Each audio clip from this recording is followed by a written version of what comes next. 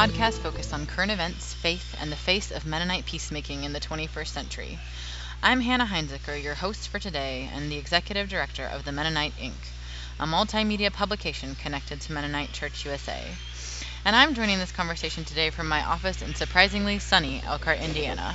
I'm excited that you're joining me for our inaugural conversation. This podcast is a joint production of the Mennonite, Inc. and the Peace and Justice Support Network of Mennonite Church USA. Every other Monday, we'll be releasing an interview with someone working at peace building across our denomination. Jason Boone, the director of the Peace and Justice Support Network, will also be hosting some of these interviews as well.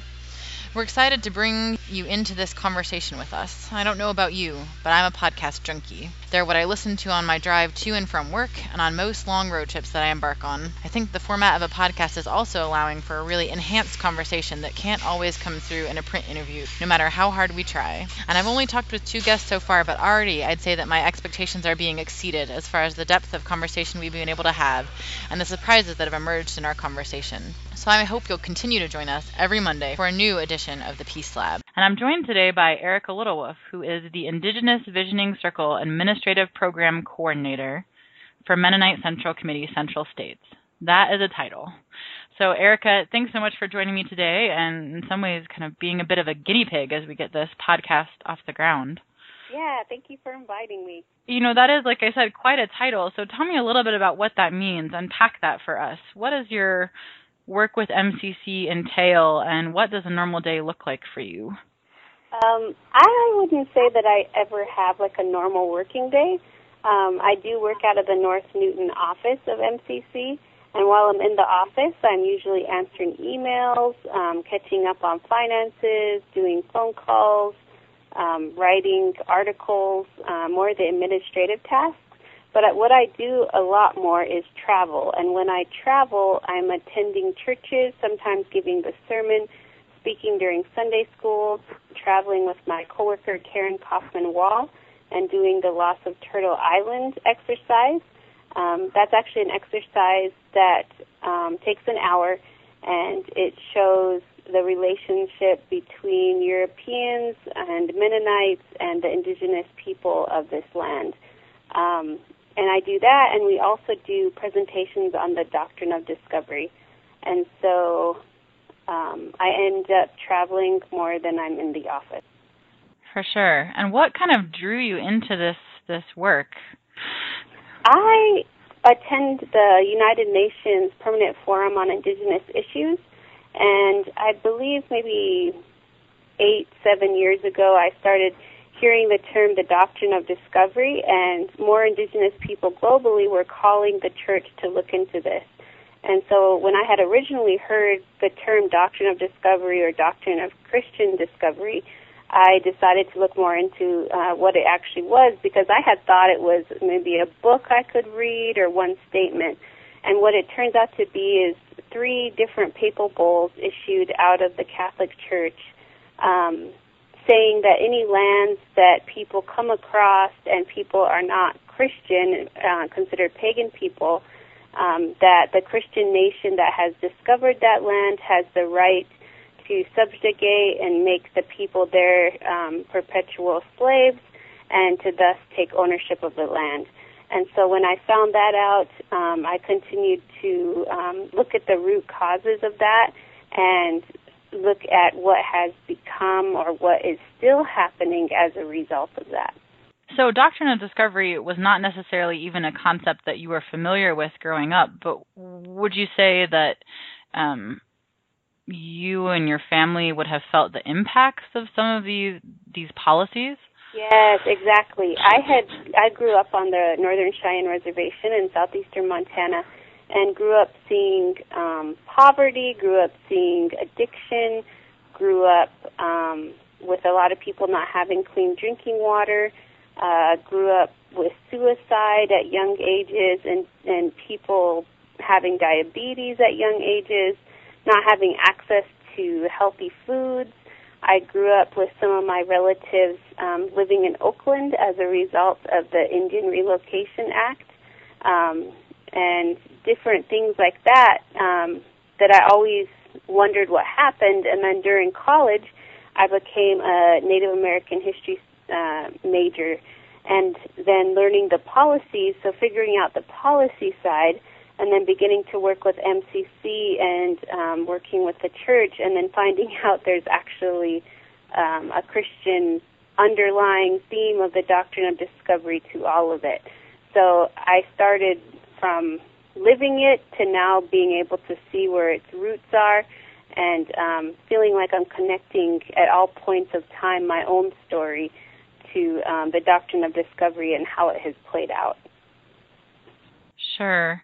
And, one thing that I know surprised me as I started to learn more about the doctrine of discovery was that Mennonites actually participated in this boarding school process that kind of took Native Americans from their homes to educate them in these boarding schools, which often had really horrific practices. Would you say more about what you've kind of learned about the ways Mennonites participated in this? I think a lot of my learning has actually come out of Canada with their Mennonite churches. The country of Canada has gone through a Truth and Reconciliation process that required the churches bring forth documents and allowed Native people to give testimony as to what happened to them in the boarding schools. And so that's when I really became familiar with it. And then as we started researching the U.S. history with Mennonites, we found that there were 3 boarding schools and 1 day school at Hopi Mission School. And so I don't know a lot in particular about the Mennonite boarding schools. I know the situation overall within the U.S. is very similar to that which happened in Canada, about boarding schools in general, meaning that children were abused, the children were taken from their homes at young ages, they were not allowed to speak their language, they were not allowed to participate in their culture, they were separated from any siblings they may have had in the same boarding school, and were not allowed to return home, and if they did, it was during the summer months, but they had sometimes forgotten their language and found it hard to be incorporated back into their community. And I know Hopi Mission School is usually a hot topic with people, as people have volunteered there as teachers or helping build some of the buildings. And I know there's some legalities around it, but when I'm asked that question, like, what do I think about Hopi Mission School, I don't think there's one answer. I think it's actually an extremely complex situation. I believe Mennonites actually own the land that the school is on, and it's not a matter of a simple answer. Should it be there? No. Should it be there? Yes. It's actually far more complex than that. And I think it comes down to providing appropriate education to the children that go to school there, and allowing the tribe to be involved and have a say in what type of education happens.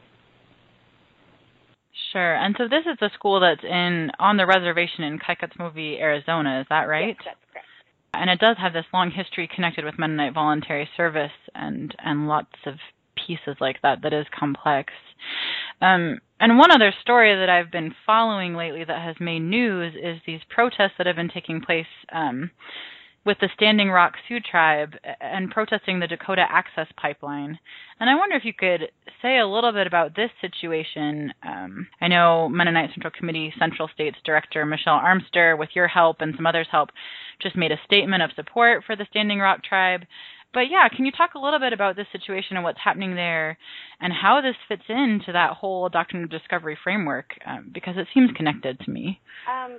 The Standing Rock Sioux tribe began a prayer camp along the Missouri River close to Cannonball, North Dakota, back in April, and that was because the Dakota Access Pipeline was supposed to be going underneath the Missouri River, which is the main water source for those communities and communities further south. And further underneath that is actually the Ogallala Aquifer, which is a huge aquifer. And so they were praying and protesting this pipeline because what we hear is that it's not if pipelines will break, it's when they will break. And when they do, they pollute the water.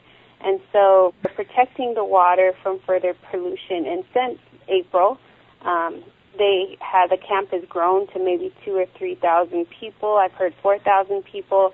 And I know Amnesty International has gone there, CPT has gone there, and so there's many groups, indigenous and non-indigenous, and many tribes sending letters of support towards the tribe and for the tribe. And right now, just recently, some of sacred sites were actually bulldozed, and so they had a hearing in Washington, D.C. to put a restraining order on the mining company, and it actually got passed. The restraining order did, but it only restricted building for half of it and not on the other half. And they're awaiting a date somewhere, I think around September 8th or 9th, to hear if that will be able to continue.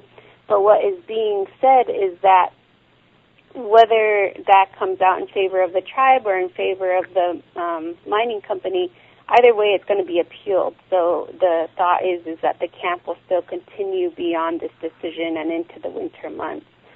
And how this connects with the doctrine of discovery is the doctrine of discovery laid out a foundation that we call the 3 E's, which is extermination of indigenous people, enslavement of African people, because if we kill the people from the land, then we need a population to work the land, and the extraction of natural resources.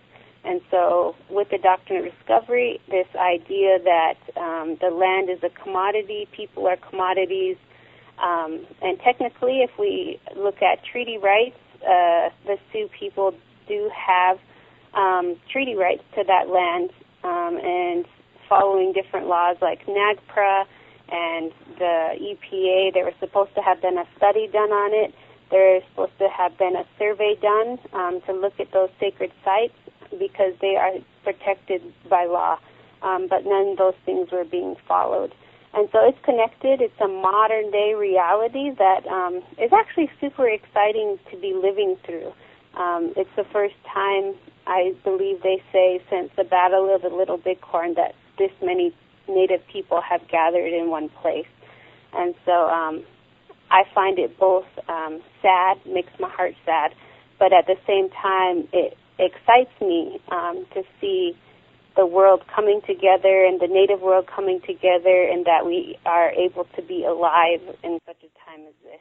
For sure.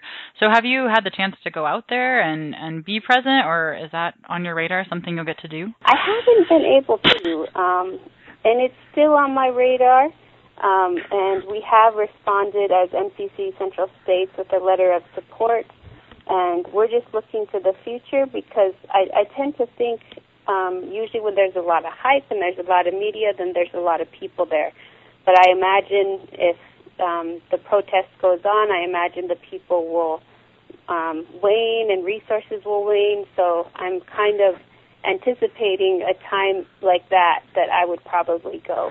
You know, and if people are wanting to, you know, if they're following this story and wanting to get involved or show their support somehow, are there things that they can do or ways they could contribute even if they can't be physically present there? Yeah, there is a Sacred Stone Camp, I believe, on Facebook.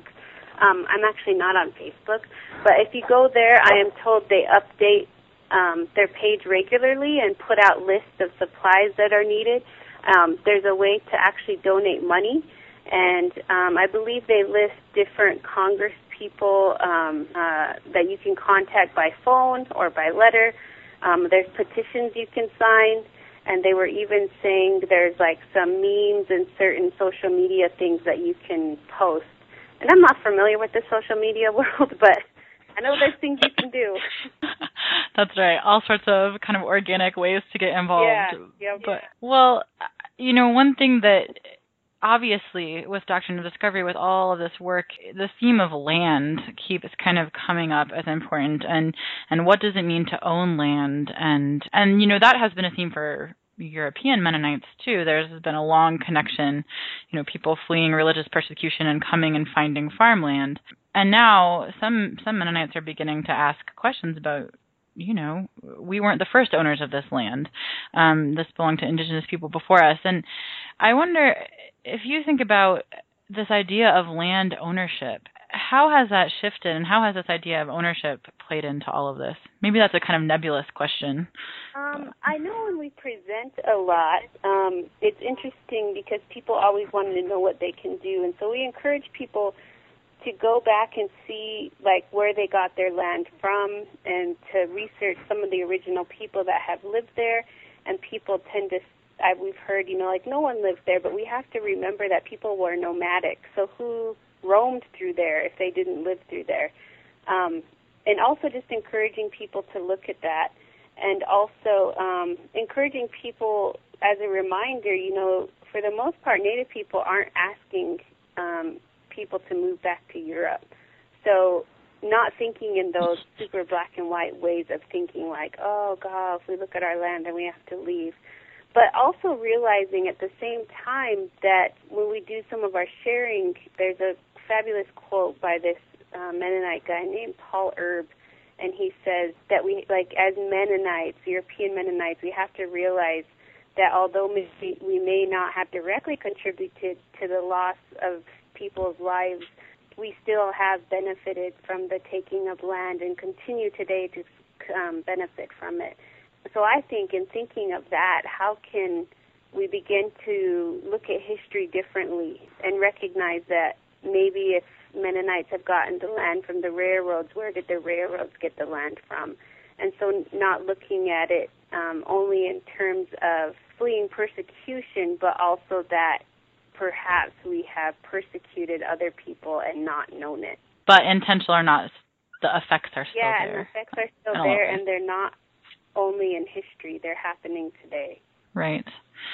Well, I want to shift gears a little bit and talk a little bit about the Native Mennonite Ministries organization connected to Mennonite Church USA. Many of our listeners would perhaps be coming out of this denominational context. And I'm wondering, this seems like this is an organization, a constituency group that's represented the Native American voice within the denomination that's now going through some real struggles, especially with the loss of many of the historic Native American congregations who have left Mennonite Church USA when Gulf States Mennonite Conference had a vote about that. Right.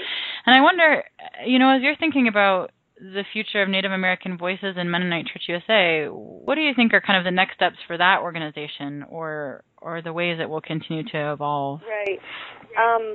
Yeah, it has been a sad process. I know in Kansas City, we were figuring that there may have been 3 Native people in attendance at that conference. And so it's been sad to see. And there was not a space for a Native Mennonite Ministries booth, as a lot of the churches did leave with that decision. And I think the hardest part for me was that we're thought of as the invisible population. And for me, I'm curious how many Mennonites realize that we usually are invisible, but we were very invisible in tangible ways at that conference. And so thinking through that, and for me personally, and not tied to my just very own personal opinion, is there's very much a lot of sadness in what has happened with Native Mennonite Ministries, and I tie that to the historical sadness of how Mennonites have engaged with Native people and Christians in general. And so with me, in a way, it feels good to see some of that die, because then it allows opportunity for something new to be built, for there to be reconciliation or a new way of engaging with Native people. And so I feel excited about that, because I think what it is it's a call for something different. It might not be a verbal call, but it has happened.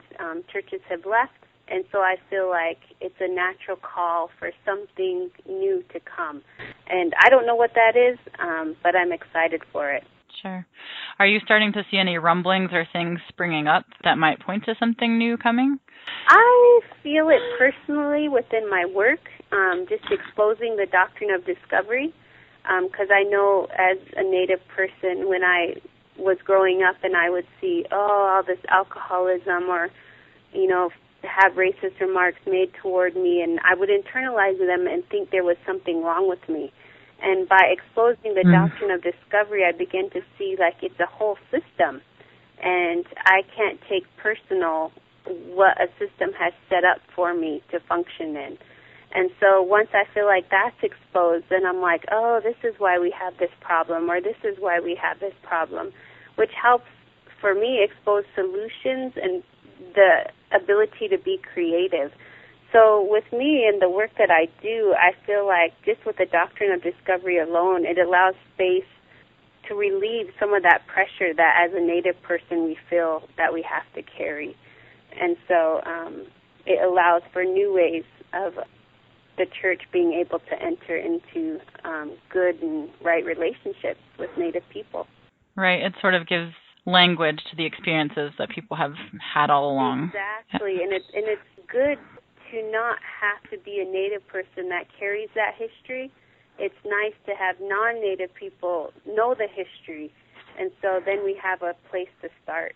Sure. Well, so this podcast, we decided to name it PeaceLab, and what we're trying to do is explore different ways of talking about peace across the Mennonite Church and defining that very broadly. But I wonder, if you reflect on that word, peace, we kind of throw it around a lot, but what does working for peace or peacemaking, what does that mean to you? Ooh, that's a good question. I was thinking of the word peace, and I don't know that it has any meaning for me. Yeah. I feel like at an individual level, it's I read somewhere, it's like being comfortable with your situation, and instead of always trying to change it, but then at the same time still trying to change it. So I think of that, and then I think within my work, I think it takes on different forms, and for me, it's the education, like being able to share and also being able to learn. And so I think every time I travel around and I see older Mennonites who have farmed their whole life, or I see people that have made a living off of farming, and I imagine myself being in that position and being given all this information and perhaps feeling guilty, but yet being willing to take it in and being willing to grapple with it. And somewhere in all that conflict, I feel peace. And so for me, maybe it's a feeling, and it's that feeling and that willingness for people to be uncomfortable and continue to question, even though it may contradict their whole entire reality. Yeah. So if you think about, you've kind of mentioned several resources throughout this conversation, but if there are people listening, or there are Christians or Mennonites who want to learn more about the doctrine of discovery, or they want to find ways to get engaged and educated, would you have an invitation for those people? What resources should they check out, or what would be a good way to get started? Right. There's a website, dofdmenno.org or .com, and there's a DVD on there that can be watched, and also just contacting MCC Central States. We have a resource list we give out to people of different books to read, different videos to watch, and a lot of them you just stream free on the Internet.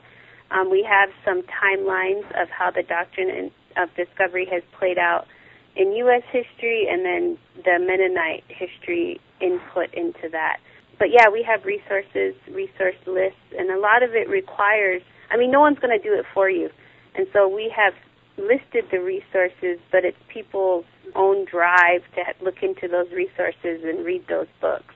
And so I would say it's people's own intention, their own, whatever it is that makes them want to learn more. I can't learn more for someone else. Someone else is going to have to do it. Sure, they have to take that first step. They have to take that initiative.